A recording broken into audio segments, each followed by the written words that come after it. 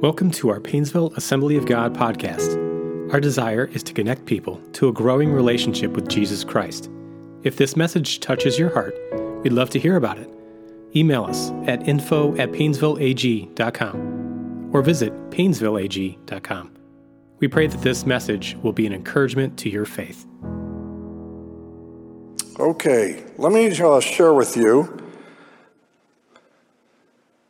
a word I felt the Lord gave me.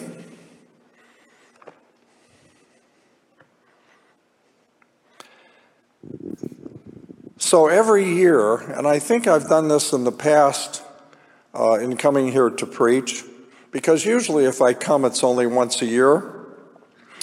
And so I pray every year for a prophetic word for that year. What is the Lord speaking to the church for that year? And we go through seasons as a church. And so usually what would happen is the Lord would give me a scripture, which I would develop, or he would give me a topic that I would pursue. But this time it was very unusual. And what happened was I had a dream. And you know, my dreams are not terribly redemptive. I don't know about you, but I get a lot of warfare in my dreams with all the activity spiritually I'm involved in. But it does say old men dream dreams, so I figured that's why I dreamed a dream. So I had this dream. And in the dream, there was a lot of activity, and it was kind of chaotic, intense. And I heard I can't even tell you what it was. I remember that. And I heard myself saying in the dream, it's the judgment of God. It's the judgment of God. And I woke up. And you know, if you've ever woken up in the middle of the night, there's just a stillness. And many times God can speak to you. And there was such a stillness, and the Lord spoke to me clearly. He said, redeem the time, for the days are evil. And that's the word of the Lord. Redeem the time, for the days are evil. Turn to Ephesians chapter 5, verse 15. If you have your Bibles, your telephone, your iPad, Ephesians chapter 5, verse 15 through 18. And as I read this verse, I realized it was so very full and compacted. And actually it repeats itself. And when Scripture repeats itself, you really need to take note. It says, see then that you walk circumspectly, not as fools, but as wise, redeeming the time, because the days are evil. Circumspectly, I would think, would be to walk carefully in all the light God has given you, to walk in obedience, not as fools, but as wise, redeeming the time because the days are evil. Therefore, do not be unwise, but understand what the will of the Lord is. And then he says, be not drunk with wine. I think that has something to do with an issue in Ephesians. But then he says something more general to the church proper. And he says, be filled with the Spirit. So this is what we're talking about. See then that you walk circumspectly, not as fools, but as wise, redeeming the time because the days are evil. Therefore, do not be unwise, but understand what the will of the Lord is. Be filled with the Spirit. Now, if you look at this in the Greek, it's in the present tense. It doesn't mean a one-time experience. We're talking about be continually filled. So really it should read, be ye being continually filled. Be ye being continually filled. Each one of us needs to have our own personal Pentecost. But then after that, we have to continually be refilled. Why is that? D.L. Moody, a famous man of God and evangelist, used to preach consistently about being filled with the Holy Spirit. And if you read his history, it's very interesting. And they don't talk a lot about this, but if you read his autobiography, he had the experience of the baptism in the Holy Spirit. And it caused a lot of problems because most of the people around him didn't believe in it. And he was very strong about it after he received it, and he preached a lot about being filled with the Holy Spirit. So these two little old ladies came up to him one time after a meeting, and they asked him, dear Brother Moody, why do you consistently talk about be filled with the Spirit, be filled with the Spirit? Moody was a big guy. He was huge, had a big beard. He leaned over and he said to the ladies, he said, because I leak. like a bucket with holes, I leak. There are things in our lives that cause the power of God and the Holy Spirit to leak. And we're working on that, but it's going to be consistent throughout our lives. That means we need to pour more in than goes out. We need to continue to do that. So that's what it was talking about. Be filled with the Spirit. It's a consistent issue in our lives. So in this particular context, I felt like the Lord wasn't speaking to me particularly about sin, which is quite obvious in reference to quenching the Spirit or causing us to lose power. But I think it had to do with these three areas, and I think you need to write these down. Number one, priorities. What are your priorities? Number two, focus. That's a good one, focus. I had a professor one time of theology, and he used to coin these things, and he said, Paul said, this one thing I do, not these many things I dabble in. Paul accomplished a lot. Why? Because he was focused. And finally, discipline, that nasty word, discipline. I get convicted just reading that. Priorities, focus, and discipline.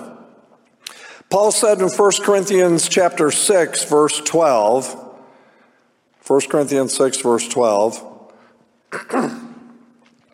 all things are lawful for me, but not all things are helpful. Think about this. All things are lawful for me, but I will not be brought under the power of any. 1 Corinthians 10, 23 through 24 says it more succinctly. All things are lawful for me, but not all things are helpful. All things are lawful for me, but not all things edify. What are we doing with our time? Time is finite. You spend time, you can't get it back. It's gone. You spend money, you can earn more money. You can't get more time. As you get older, when I was young, it was like, time? What's that? But the older you get, you start counting the days and the years, and you start thinking ahead about how many might be left, You take it more seriously.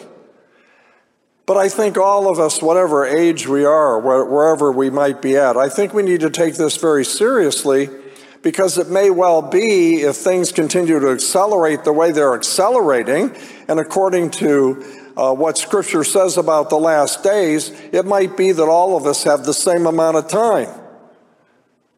If the Lord returns during our time, we don't know. So we need to redeem the time. What are we doing with our time?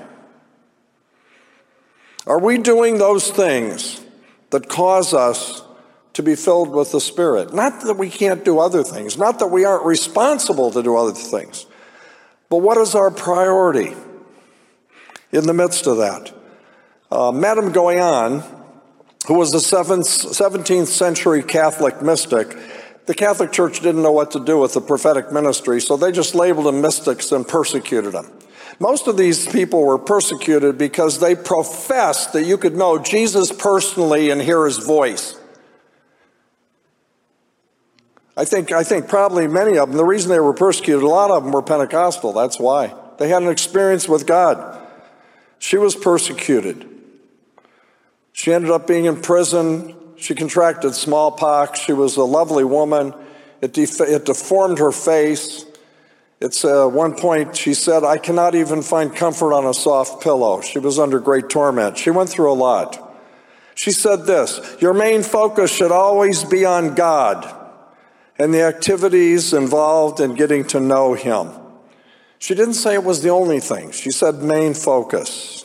Abiding in God's presence is the key element to the ongoing infilling of the Holy Spirit. In him and through him we are filled with the Holy Spirit. In God's presence, there is an impartation of grace and power. And we know this to be true. One of the reasons we come to church is because we really want to have an interaction with God, because there's going to be an impartation of his grace and his power.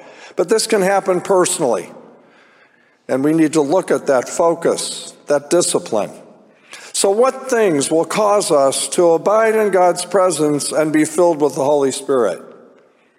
Well, the scriptures go on. We stopped in verse 18. If you look at Ephesians 5:19 through 20, it says this: speaking to one another in psalms and hymns and spiritual songs, singing and making melody in our heart to the Lord, giving thanks always for all things to God the Father in the name of our Lord Jesus Christ.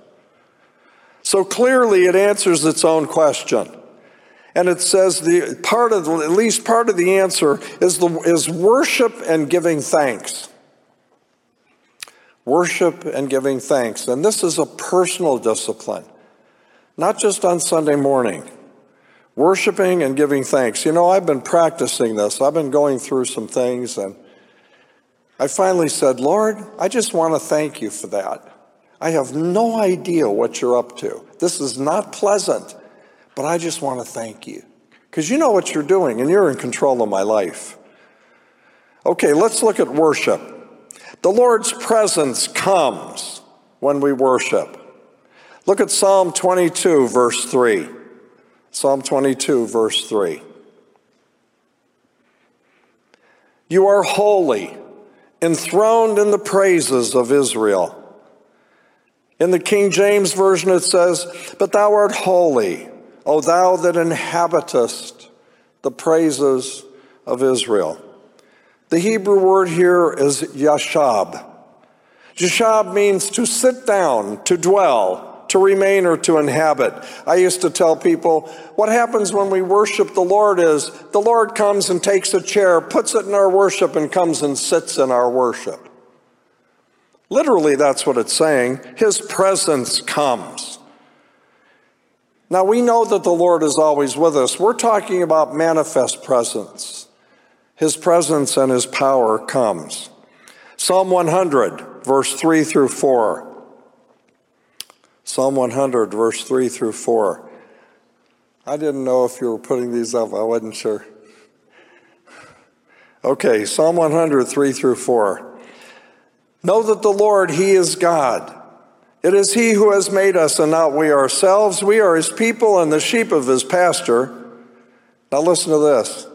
Enter into his gates. It's almost instructional. Enter into his gates with thanksgiving and into his courts with praise. Be thankful to him and bless his name.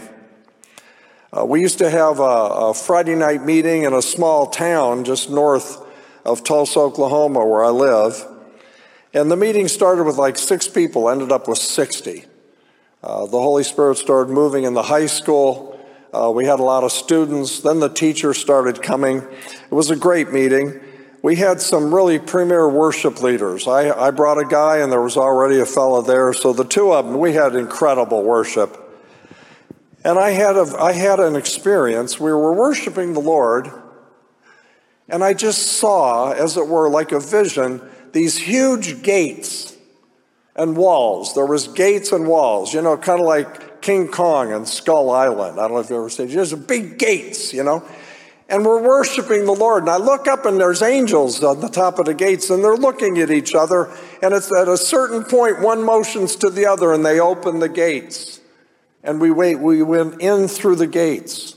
And I don't know what other people were experiencing, but I know I could sense that we just moved into the presence of God. There was a sense of that, but I saw this in my mind's eye. And then we went into the court of the Lord, and there was just this power of God that came, and we were worshiping the Lord. And I think what we're talking about here is if we can see what's happening in the Spirit as we worship and as we give thanks, this is what's happening. We're entering into his gates with thanksgiving and into his courts with praise. The scriptures exhort us to sing spiritual songs to the Lord. Look at 1 Corinthians 14, 15 through 16. And this is Paul giving instruction to the church in Corinth, 14, 15 through 16. He said, I will pray with the Spirit, and I will also pray with the understanding. I will sing with the Spirit, and I will also sing with the understanding. Then in Romans 8, 26 through 27, he talks about what happens when we pray or sing in the Spirit. It says, likewise the Spirit, this is chapter 8, verse 26 through 27 of Romans, Likewise, the Spirit also helps us in our weaknesses. For we do not know what we should pray for as we ought, but the Spirit himself makes intercession for us. It goes on, now he who searches the hearts knows what is the mind of the Spirit, because he makes intercession for the saints according to the will of God.